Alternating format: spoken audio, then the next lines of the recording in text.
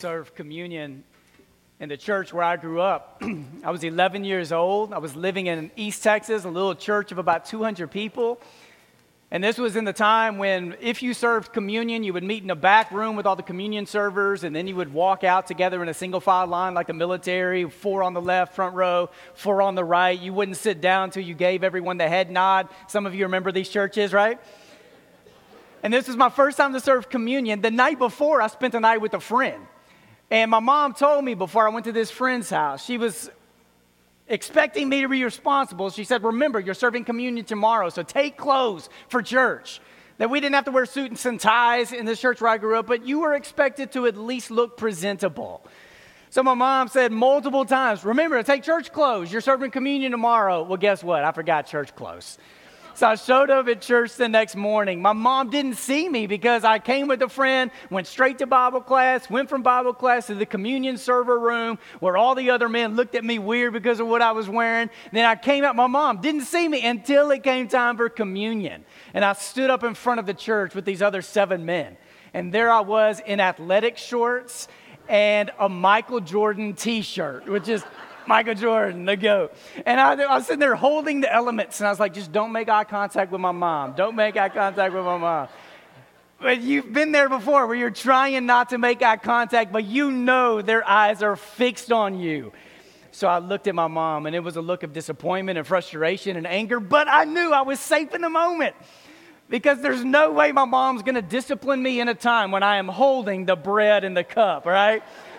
An hour from now may be a different story, but I remember I was safe. In my time as a paid person working for a church and growing up in the church, there are a lot of communions that I can remember because of maybe communion thoughts or maybe funny things happen where occasionally I've seen people drop a tray and I even dropped a cup. The whole thing of cup went in my lap one time right before I got up to preach. I remember some of these times. I remember times when like communion has been the saving grace in my life. When communion has been the time when God has called me out of sin and has called me to repentance and has inspired my heart to live in a certain kind of way. Whenever I've baptized people or I've witnessed baptisms, a lot of times it calls me back to my own baptism when I reflect on what does this mean for me and what does it mean for the church. And I want to take a little bit of time this morning, that first half of this sermon, to really encourage us and challenge us and lay in front of us. I believe and I give my life to what I'm doing because I believe the church has been empowered by Jesus to be a force in the world for good. That we're not passive and we don't just sit on our hands, but we are God's primary way, plan A, to reach out to the world to let them know about the greatness of Jesus. And God doesn't have a plan B. It's like, man, the church is who God's going to empower and fill with the Spirit and use for His glory. I believe the church is a force in the world, which means we have to be reminded of who we are and what we've been placed here to do and what Jesus has saved us to do. And let me take us back to 2 very familiar places in the Bible. One is at the very end of Matthew 28. We know it is the Great Commission. It hangs in a lot of churches. You've heard if you've been in church very long at all, you've heard probably countless sermons on the Great Commission. And it goes like this, and I like to begin not in 28 verse 18, but in 28 verse 16, where it says this, then the 11 disciples went to Galilee, to the mountain where Jesus had told them to go. And when they saw Him, they worshiped Him, but some doubted. Let me stop right there on that slide. Because for years of my life, I thought Jesus had walked up the mountain with this 11. But if you read it, it's like Jesus made an appointment with them. Like, hey, tomorrow at 3 or tomorrow at 4, you are to meet me at this place. So the 11 are going. And there, they connect with Jesus. There's this meeting with Jesus. And some of those 11 begin to worship Him while others doubted. And I've said this over this church countless times. I take great comfort. And this verse right here excites me because for those of you who don't feel like you have all the answers to all the questions, you are not disqualified from being empowered by Jesus to be used for His glory. Jesus doesn't separate those who are worshiping from those who still have some doubts of what all has happened. He empowers the worshipers, which included the doubters. And then it says this, Jesus says this over them, all authority in heaven and on earth has been given to me. Which means Jesus could do with that authority whatever He wanted to do. What Jesus is bearing testimony to is that God has given all authority to Him. And Jesus could do with that whatever He wanted, set up the kingdom, however He wanted to set up the kingdom. And what Jesus chose to do in that moment is to delegate authority, to call people into relationship. So what He says is this: I want you to go into the world. And you make disciples of all nations. You make nations into disciples. And you baptize them in the name of the Father, the Son, and the Holy Spirit. And then he leaves them with the statement of, I'm with you always to the very end of time. Jesus is commissioning the 11 to commission the church to know that their mission, what they are put on this earth to do, what they have been saved to do, is not to set up some institution where we just hope that people come and find us where we are. And if they do, after some time, we'll let them know about Jesus. It's that the church has been sent into the world to meet people where they are, to share the message of Jesus everywhere we go. And at some point in history, it kind of got flipped to where the church let the world know, hey, come to us and be a part of us, and then maybe we'll tell you about Jesus. But the Great Commission is still so relevant for the church today. Our mission is to go into the world, which means we have to take some things in the world very seriously so that we can connect with the world so they can know about Jesus. Amen? So the 11 took it seriously. And they go to Jerusalem where they begin praying night and day, waiting for the Holy Spirit to fall upon them. Jesus didn't tell them at what time is going to happen. He just says, you go to Jerusalem and you wait for the Spirit to come. So they did. They're meeting night and day in this prayer meeting that wouldn't end. They're praying night and day. And then the Spirit came and the church is launched in Acts chapter 2. And there's still places all over the world who still celebrate the day of Pentecost, where on that day, 3,000 people surrendered their life to God, repented of their sin, were baptized into Christ. And the question of Acts 2 isn't just how people were saved. It's what do saved people do. And in Acts 2:42, what you read is they devoted themselves to a few things. They devoted themselves to the apostles' teachings, to the teachings of Jesus. They devoted themselves to the breaking of bread, to prayer, to fellowship. They were living in unity with one another. The church came together to strengthen each other, equip one another, empower one another, so they could be sent out into the world because of this message Jesus had given them. Sometimes I think God looks at us and may say something like this. If you go to that next slide. I am not going to do everything for you, and I want to stop right there because I think a lot of times Christians would love for God to do just that. That God, we want you to save people. We want people who are disconnected to be connected to Jesus. So God, we need you to go out and save people, redeem people, heal people, reconcile the world to yourself. We would love for God to do all this, and we'll applaud God, honor God, worship God when God does. But sometimes I think God is saying this. I don't want to do everything for you. Instead, if you go to the next one, I think sometimes God is saying this to the church. There are things in life I want to do with you. Or there are things in life God wants us to do with him. Of how God wants to save the world and connect people to Jesus and redeem the world and heal the world and liberate the world and reconcile the world, that God wants to work in and through the church to accomplish these purposes, which means we've got to take seriously what it means to be the church that comes together to edify and to be unified. So two things we celebrate in the life of this church are baptism and the Lord's Supper. And I'm not going to go through all the principles of baptism and everything it means, but when I think of baptism, 4 things do come to mind to me. The baptism is a place of surrender. It's why in this church we practice full immersion. We go under the water, everything we are. We don't go in knee deep, ankle deep, waist deep, neck deep. All we are, completely surrender, because we cannot save ourselves. Jesus saves us. We surrender. I believe baptism is a place of deliverance, of liberation. There are places in the New Testament where baptism is talked about as a place where sins are forgiven. It's an outward expression of something God is doing inside of us. In fact, some argue that the word forgiveness also means release. So when you read about forgiveness of sins, it's about being released from sin. I believe baptism is a place of initiation, where we're given new identity, where it's new creation. And fourthly, I believe baptism is a place of movement. Meaning that a lot of times the way I teach baptism, even before I baptize people, I want to remind them that God is not just inviting people into the waters of baptism. God is inviting people out of the waters of baptism to live a certain kind of way.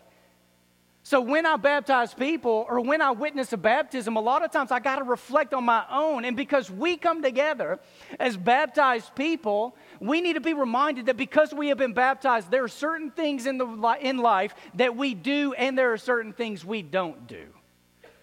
Baptized people don't tell racist jokes. Baptized people don't gossip in the workplace. Baptized people try to live every single day that we live out our baptisms and our connection to Jesus. Amen? As a church, every Sunday, we also take communion. It's something we do. We're going to do it here in just a few minutes. And when we take communion, we take the bread and we take the cup. And there are a few things Lord's Supper reminds me of. It's a reminder of what Jesus has done. That Jesus died for the sin of the world. He rose again to bring everything that is dead to life. It is participation, that we're not just looking back on an event, we're also participating in this. That the death, burial, and resurrection of Jesus happened in the past, but it also lets us know that what God did in and through Jesus, Jesus wants to do for you. And thirdly, it's also a place of commitment.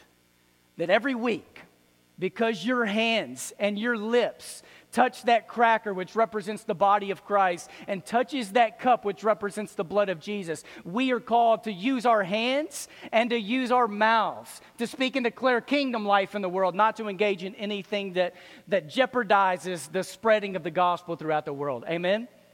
It's the power of baptism and the Lord's Supper, which reminds us every week that we are united and we are a force.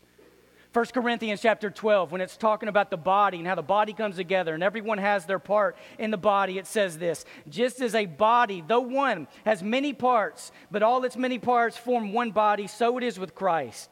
For we were all baptized by one Spirit so as to form one body, whether Jews or Gentiles, slave or free, and we were all given the one Spirit to drink.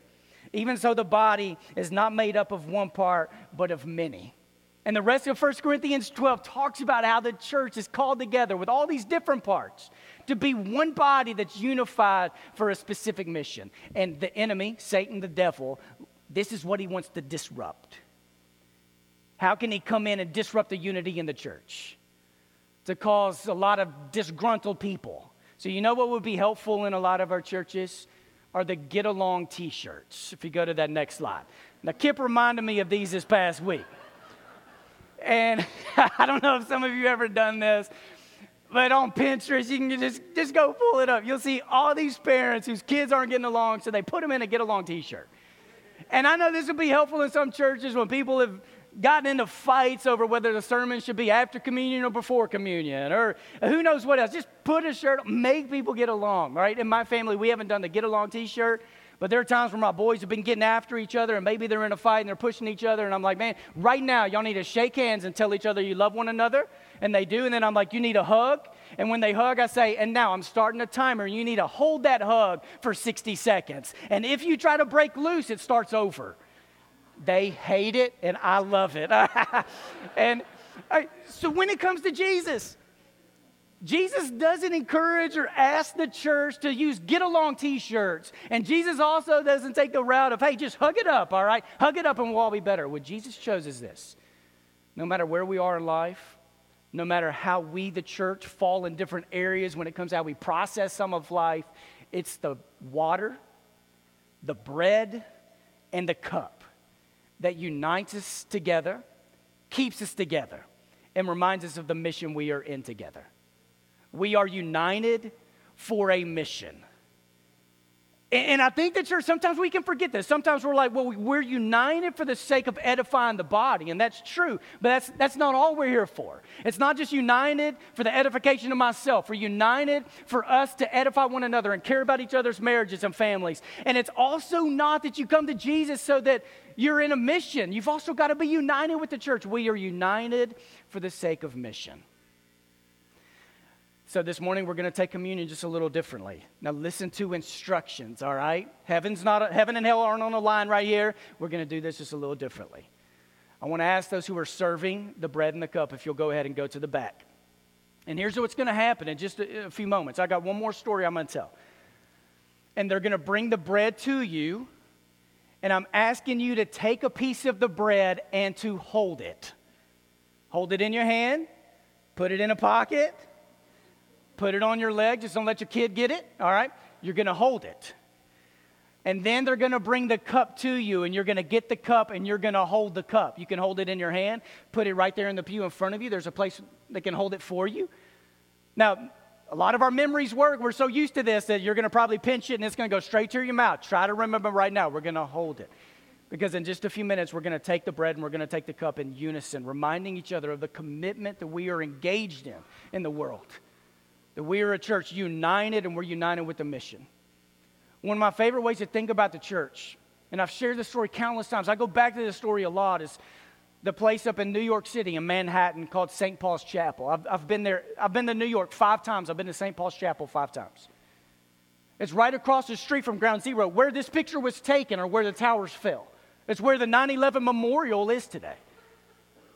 And when the towers fell, St. Paul's Chapel wasn't, like, nothing fell on top of it. It remained intact. This is the oldest standing building in Manhattan. It's been around since the 1700s. George Washington's pew is in that church right there. And what they didn't expect is when the towers fell, within 24 hours, there were firefighters and leaders of New York who came to this church and said, knocked on the doors and said, hey, is it possible for you to open up your church? We need this place where firefighters and all these volunteers who for a few days were trying to rescue lives, and then they were involved in cleanup that would go for weeks and months. So St. Paul's Chapel, for 24 hours a day, for over a year, opened up the doors in their church and became this safe haven for people, where all the volunteers knew they had a place where they could come in and they would provide food and drinks and Gatorade and water and all forms of therapy and massage therapists. But what I love about the way St. Paul's Chapel functioned was this, that if you came into that church in that time to be nurtured or cared for, you knew you were being cared for, to be sent right back into the battle. And you knew you were being sent out knowing you had a place where you could come to. And there was no one at the front doors of St. Paul's Chapel at a table, like registering people or gauging whether your illness or whether whatever you're struggling with is like a real reason for you to come in to receive therapy or not. Because there were forms of therapy that tended to the body where people had hurt shoulders and blisters, but there were a lot of things people needed that didn't show up on the body, like PTSD. And mental and emotional stress, and broken hearts. And this church became a church that tried to meet all those needs. So this morning, the bread and the cup come to you.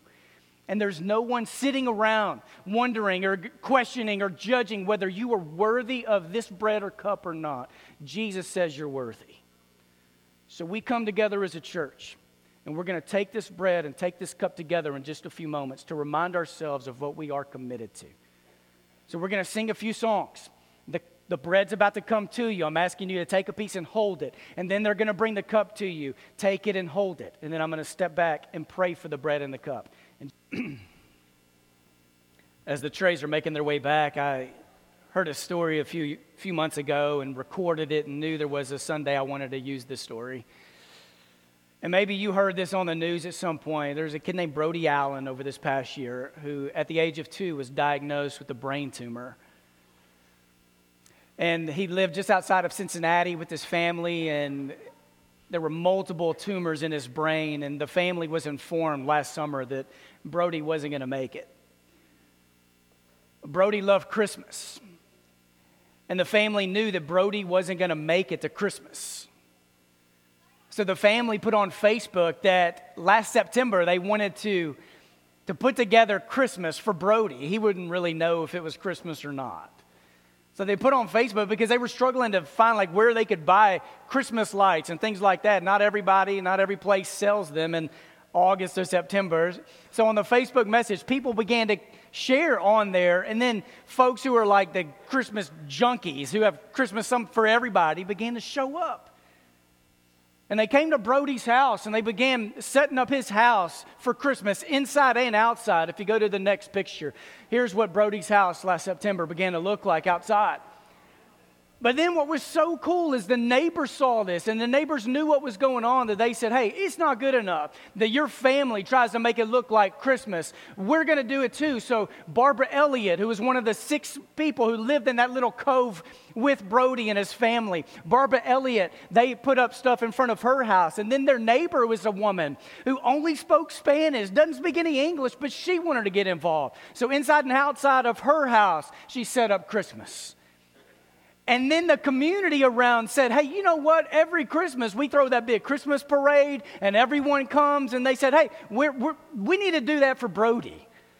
So on September 23rd, neighbors threw a parade where they hung all these banners. And if you go to the next one, I mean, it was a full out parade that they threw. in honor of Brody. Brody ended up losing his life not too long after that.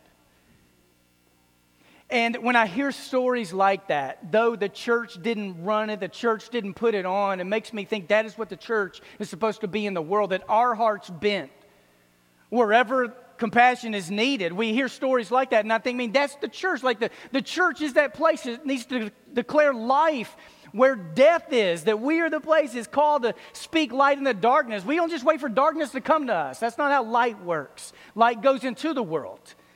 In Matthew chapter 5, we can never forget the mission that we're on. In Matthew 5:16, it says this. Jesus says this. In the same way, you let your light shine before others, that they may see your good deeds and glorify your Father who is in heaven. And there's this characteristic placed in 1 Timothy 3 when Paul is talking about what's needed of elders in the church. And sometimes we don't focus on this one or talk about it. And in 1 Timothy 3:7, it says, the elders of churches, they must also have a good reputation among outsiders. That elders and leaders of churches need to have some kind of connection with disconnected people. Because how are followers and people in a church going to go to meet people in the world where Jesus is needed if the leaders of the church are modeling that? And so grateful to be in a church where we have leaders who are prayerfully trying to model what this looks like. John Maxwell, leadership guru, talks about leadership all over the place, has written books on leadership. I heard Maxwell speak at a conference one time, and he said there are 3 questions people ask before they follow. So before people will follow you, the 3 questions they ask: do they like me? Can you help me? Can I trust you? Look at those 3 questions. And maybe let me toss it to you like this. Not just for any follower when it comes to any leader, but when it comes to the church and our reputation today. When it comes to people who are disconnected from the church, either because they've never come to Jesus or maybe they left the faith or they left the church for whatever reason, when people in our current culture think about the church and ask those 3 questions, what is their answer? Do they like me? Can they help me? Can I trust them?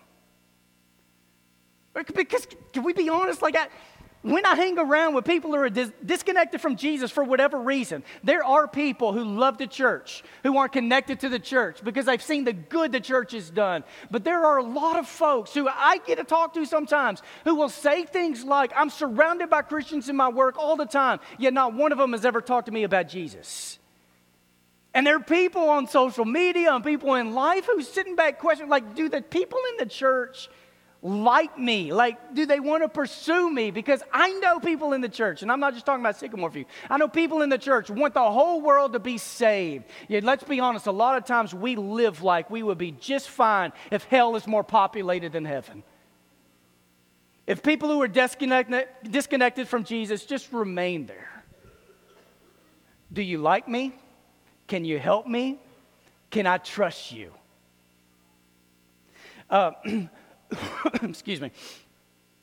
Because the verse that is quoted more than any other verse is John 3:16, which says this about God. For God so what? God so loved the world that he gave his only son. It's not that God so tolerated the world. It's not that God reluctantly kind of liked the world. It's that for God so loved the world. And can the church say the same thing? Because we so love the world, or God so loved the world, so we love the world too, that we want everybody to know what Jesus has to offer to them when it comes to salvation and healing and reconciliation in life. What I want to talk about over the next few weeks is what does it mean to value people, and I want to lay a biblical foundation for this next Sunday. But when I think about it, a lot of times I come back to this statement right here. How would you fill in this blank? We value people as long as blank. Because we all have our limits when it comes to valuing people, right? Because if we talk about valuing people, we also have to talk about what it means to devalue people. We value people as long as they cheer for the same team I cheer for. We value people as long as they have something to give me. We value people as long as they vote how I want to vote, or we value people as long, just fill in the blank, right? I'm jumping into a series for the next 4 weeks. It's called Taboo. It's going to be a 4-week series, including today, so I'm going to have 3 more Sundays after this one. There have been a few issues on my heart that have been there for well over a year that I've wanted to speak a word from the Bible and from God's heart about. And these aren't issues I'm an expert in. But the more I engage the world and the more I talk with people, both inside and outside the church, these are topics that keep coming up. So over the next few weeks, I'm going to try to speak a word of God into your life about, I want to talk about what it means to value people and how the Bible talks about what it means to value people. I'm going to talk about abuse and sexual abuse and the Me Too movement. And we're going to talk about mental health and mental illness and suicide, because these things are rising in our world today, not declining. I'm going to talk about immigration.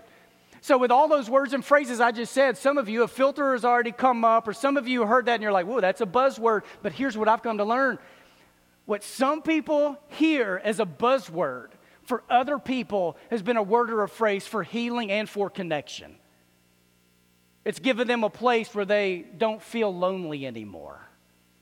I don't feel like it's my role to tell you exactly how to think about every issue in the world. And if you're sitting there think like you know how to think and you've come to the conclusion about everything in the world, quit your job, come out of retirement, write a book so all of us can read it, right? I'm not here to tell you exactly how to think, but I do feel like it is my role and the authority that's been given to me by the leaders of this church to help us think biblically and theologically about what's going on in the world and how we engage the world. Because if we just shy away from every conversation in the world, does the world think that we care? But we're not going to get caught up in trying to be an issue-driven church where I'm going to take 20 weeks to talk about every issue we can think about, because we don't need it. When it comes to preaching, I'm driven by a couple of questions, and one is this: what does the church need? And I feel like God gives me clarity sometimes of, here's what the church needs. And even when I walk you through a gospel like Gospel of Mark, or I walk you through a book like Revelation or Ephesians or Exodus, I'm always asking, God, what does the church need? Because I'm not just trying to take information and deposit that into your mind. I want to preach in a way that has an impact on how you live on Monday and Thursday and Friday, because every week when we come together, we need to know evangelism's on the line. The soul and the care for people in the world's on the line. Reconciliation is on the line. We're not just going through motions and going through games. We got to be prepared for something. So a lot of times I ask God, what does the church need? And I feel like God sometimes answers that and speaks into it. But then sometimes God asks a different question. What does the world need from the church? Because sometimes the only question the church may ask is, what does the church need? How are we edified? How do we build each other up? How are we strengthening marriages? Yet sometimes God's saying, okay, what does the world need from the church? Like, how is the church being called to live in a certain way in the world? What does the church need? Because the issue isn't do we engage in the world, it's how do we do it, right? Like if and here's the deal, all right? For those of you in this room, and there are dozens of you, and I've talked to a number of you, who struggle with deep forms of mental illness and struggle with mental health, whether it's depression, anxiety, who knows what it is. You're in an arena. Brene Brown talks about the arena. It's like you are in a fight. For those in this room, and I've talked to a number of you who have experienced forms of abuse in your life, you're in the arena. And it can feel so lonely in the arena. And it's the call of the church to listen to how people's hearts are breaking, to know when we need to step into an arena or not. Let me try it like this. My boys play sports, and I usually coach them, but I'm the assistant coach, not the head coach, because I get way too into it, all right? I've only received one technical foul in my boys' basketball careers, and the ref deserved that technical foul, all right? I didn't curse. It was in the name of Jesus, all right? When Noah was in kindergarten, he was playing in a basketball game. And I was an assistant coach. I'm standing next to the head coach. It's kindergarten. It's not like they're really calling rules and fouls. So Noah had the ball and was about to shoot, and a kid who was like twice Noah's size fouled Noah. Fouled him pretty hard. Hit him pretty good.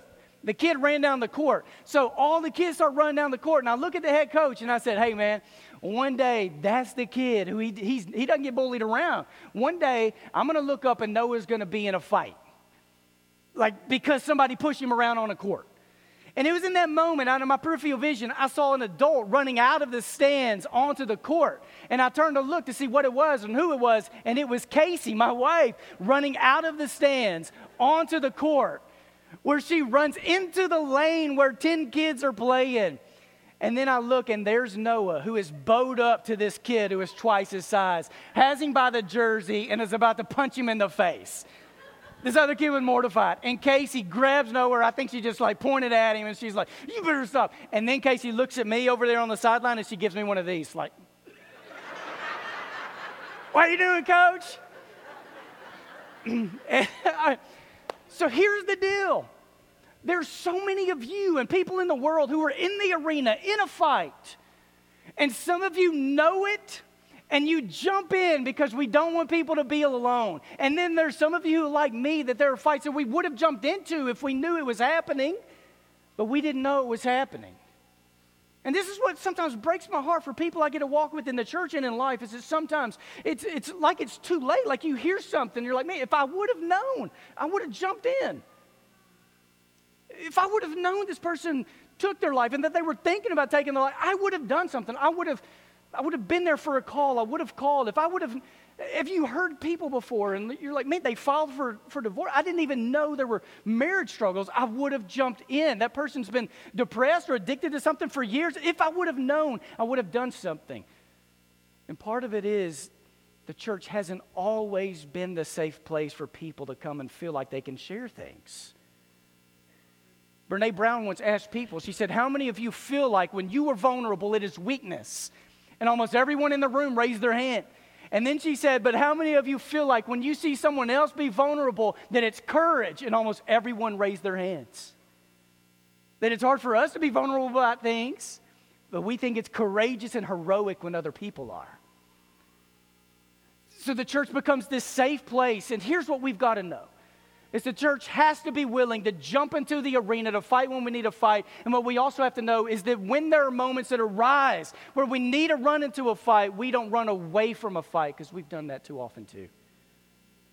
Let me show you a video. Brene Brown, this is a 2.5-minute video where she talks about the difference between sympathy and empathy. And it's too good for me not to show. And I want to come back just with a couple of more comments and one more story. But I want you to watch this.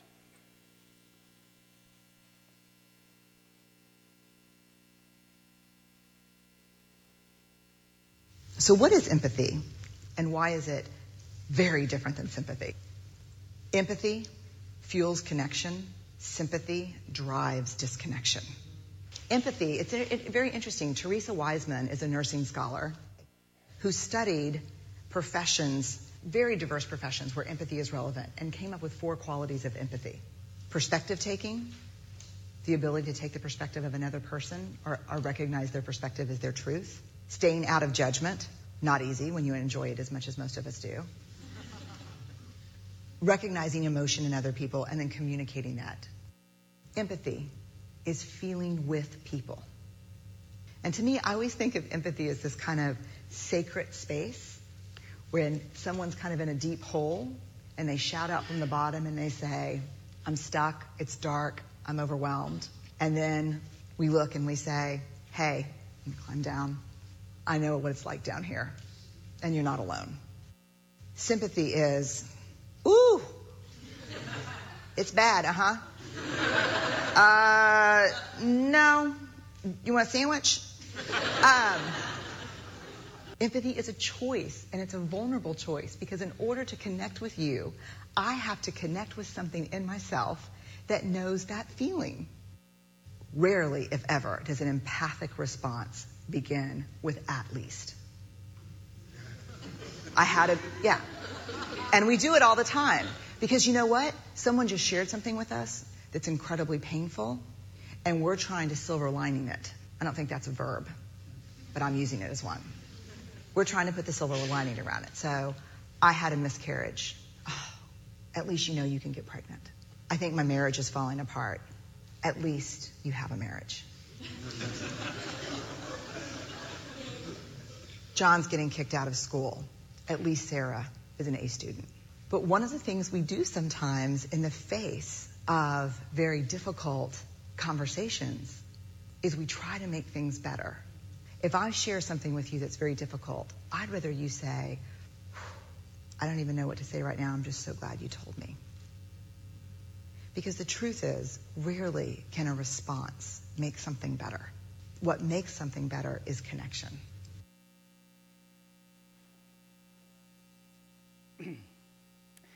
what I've learned from people is that people want to be heard before people are fixed, which means we've got to be committed to connection. I'm excited about the next few weeks, even though it's going to be hard, and we're going to jump into some stuff that's not really easy to talk about, but I think the church is at its best when we're not shying away from everything going on in the world, but trying to come together as people who've been baptized, who take communion to remind each other why we are here and what it means to lend our hearts in a compassionate way to the world. I believe this series is going to do four big things. One, it's going to be a call to healing, which means we've got to own up. Like when the church says stuff like we're safe for all people, we've got to mean it. So it's going to be a call to healing for those who need healing. It's going to be a call to repentance for those who need to repent. Sometimes our repentance is that there's a fight and I knew I should have stepped in, but I didn't. We've got to repent of where the church has been absent. I believe this is going to be a call to focus, to make sure our eyes are staying focused on the things that needs to be focused on, that our views and convictions are being formed by the things of God and the heart of God, not by anything else, and that this is a call to learning what it means to love and to value people just as God does. Let me end with two statements, and I want to say them one after another, one at a time, and say them very slowly, and you may choose to take pictures of them after I say them. One is this, that I believe we, the church, are at our best when we are clinging and pressing into God while paying just enough attention to the world to know how to navigate kingdom life. Let me say that again. We're at our best when we're clinging and pressing into God while paying just enough attention to the world to know how to navigate kingdom life. And here's the second one, that we're at our worst when we are clinging and pressing in the cultural and political ideologies while paying just enough attention to God to make us feel righteous. That we're at our worst when we're clinging and pressing in the cultural and political ideologies while paying just enough attention to God to make us feel righteous. There's a man named Martin. I don't even know how to say his last name. He's German. He was a pastor of a church in Germany at the time of Adolf Hitler. He ended up dying. He was assassinated because of his faith. And a few days before he died, he wrote this from prison. He said, "In Germany, they first came for the communists, and I didn't speak up because I wasn't a communist. And then they came for the Jews, and I didn't speak up because I wasn't a Jew. And then they came for the trade unionists, and I didn't speak up because I wasn't a trade unionist. And then they came for the Catholics, and I didn't speak up because I was a Protestant. And when they came for me, and by that time, no one was left to speak up." Church, we have been baptized into the power of Jesus. We take communion every week to remind us who we are. And this week, may we be the people who shine a light in this dark world, and may we be a church that is always a place of healing and courage and boldness for anyone who needs it. Let's stand and let's sing this song.